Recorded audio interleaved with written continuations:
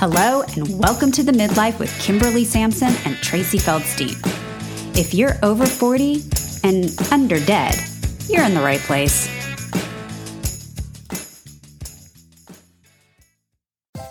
Hey there, I'm Kimberly Sampson, and welcome to the Midlife Podcast, where we discuss tools and strategies to turn your midlife crisis into your midlife transformation.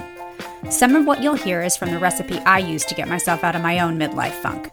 Some of what we'll discuss draws on my career in finance and banking and my experiences with entrepreneurship. All of it, my personal experience and my professional expertise, are yours to help you design your next best chapter and thrive. We'll also have a special segment called Reinvented sprinkled in every few weeks. You'll hear from inspiring women who have changed course after 40, proving it's never too late to start something new. Join me. Welcome to episode 31 of The Midlife. First off, today I need to laugh at myself a little bit. A few weeks ago, I laid out for you what the rest of this year's podcast episode schedule would be, and I don't think I've stuck to one of them. Other things have come up that seemed more timely or that I was more interested in talking to you about. And as far as I know, there's no podcast topic police. If there are, they lack enforcement. But I think this highlights something I say to you often. You are allowed to change your mind. And so am I.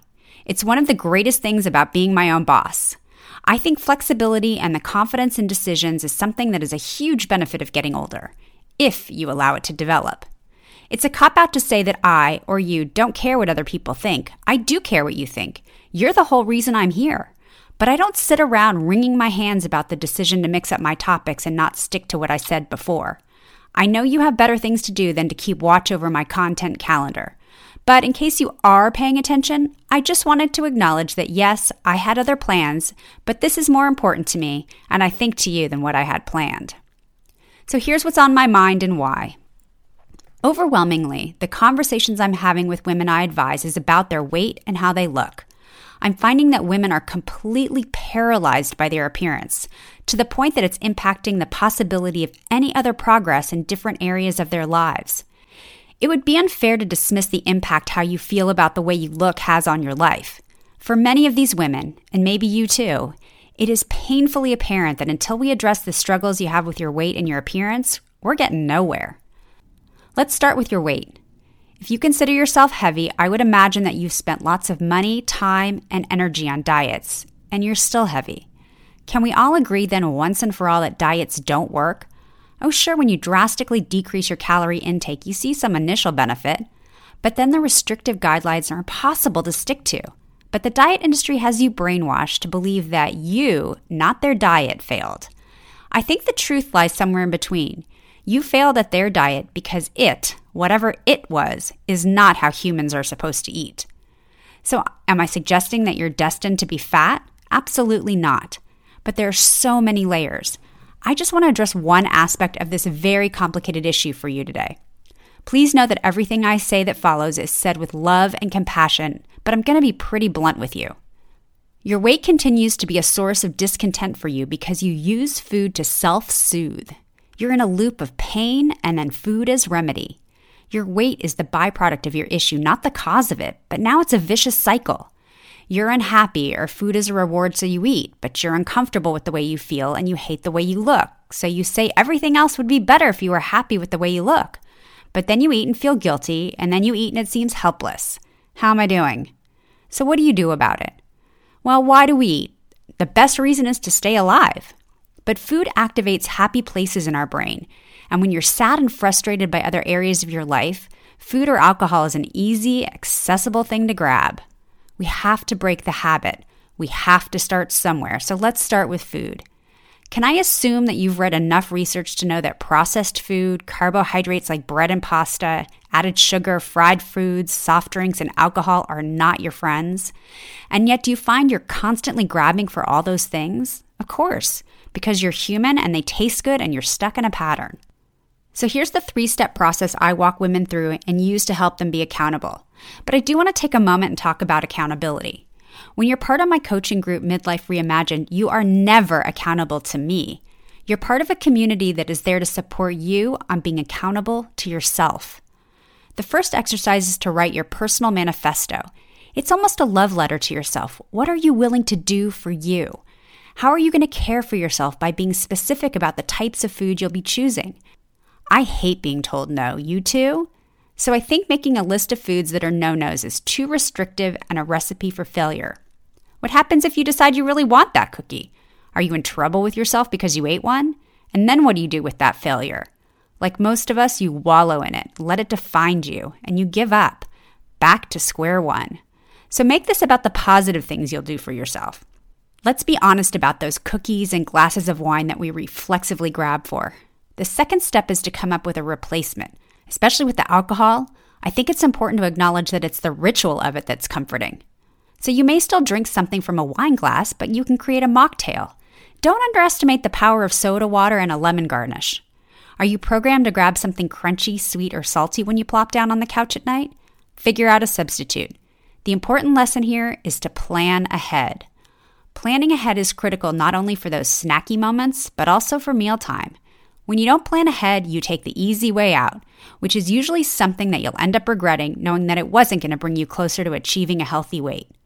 Meal planning and shopping and cooking take tremendous effort. Honestly, it's the bane of my existence, but it's worth it.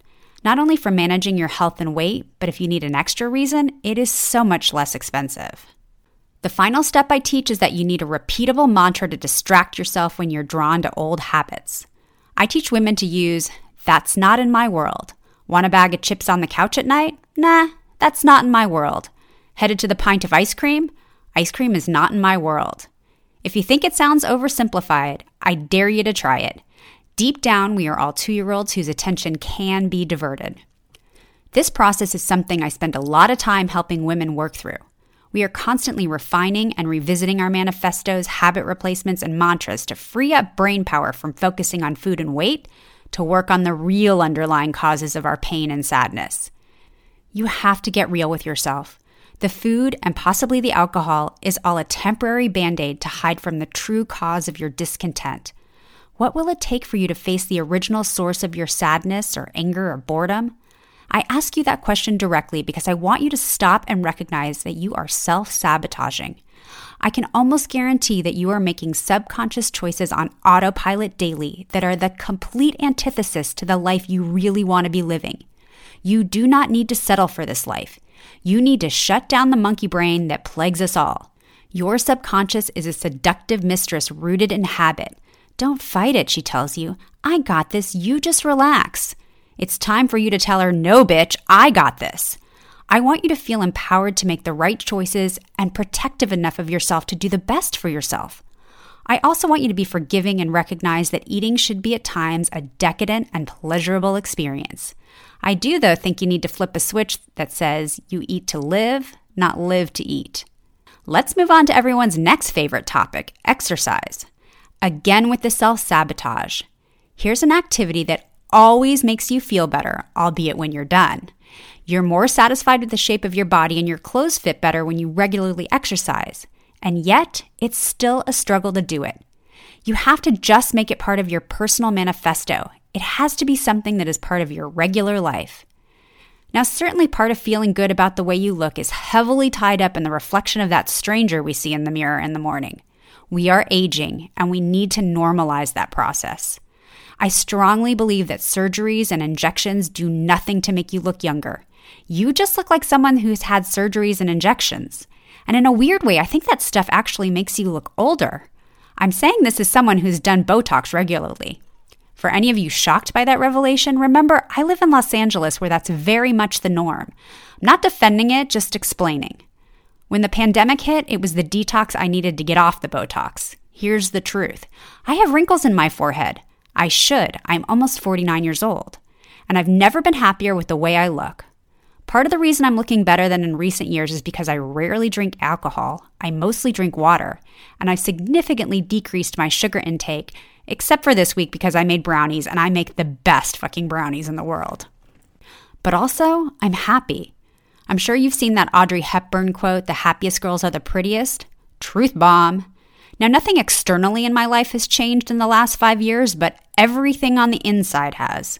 I want you to have some of what I'm having, and if you're having trouble finding it on your own, I'd encourage you to make sure you're on my email list so you know when enrollment reopens for Midlife Reimagined, Design Your Next Best Chapter. You can go to my website, www.themidlife.co, or even just shoot me an email at kimberly@themidlife.co and ask me to add you.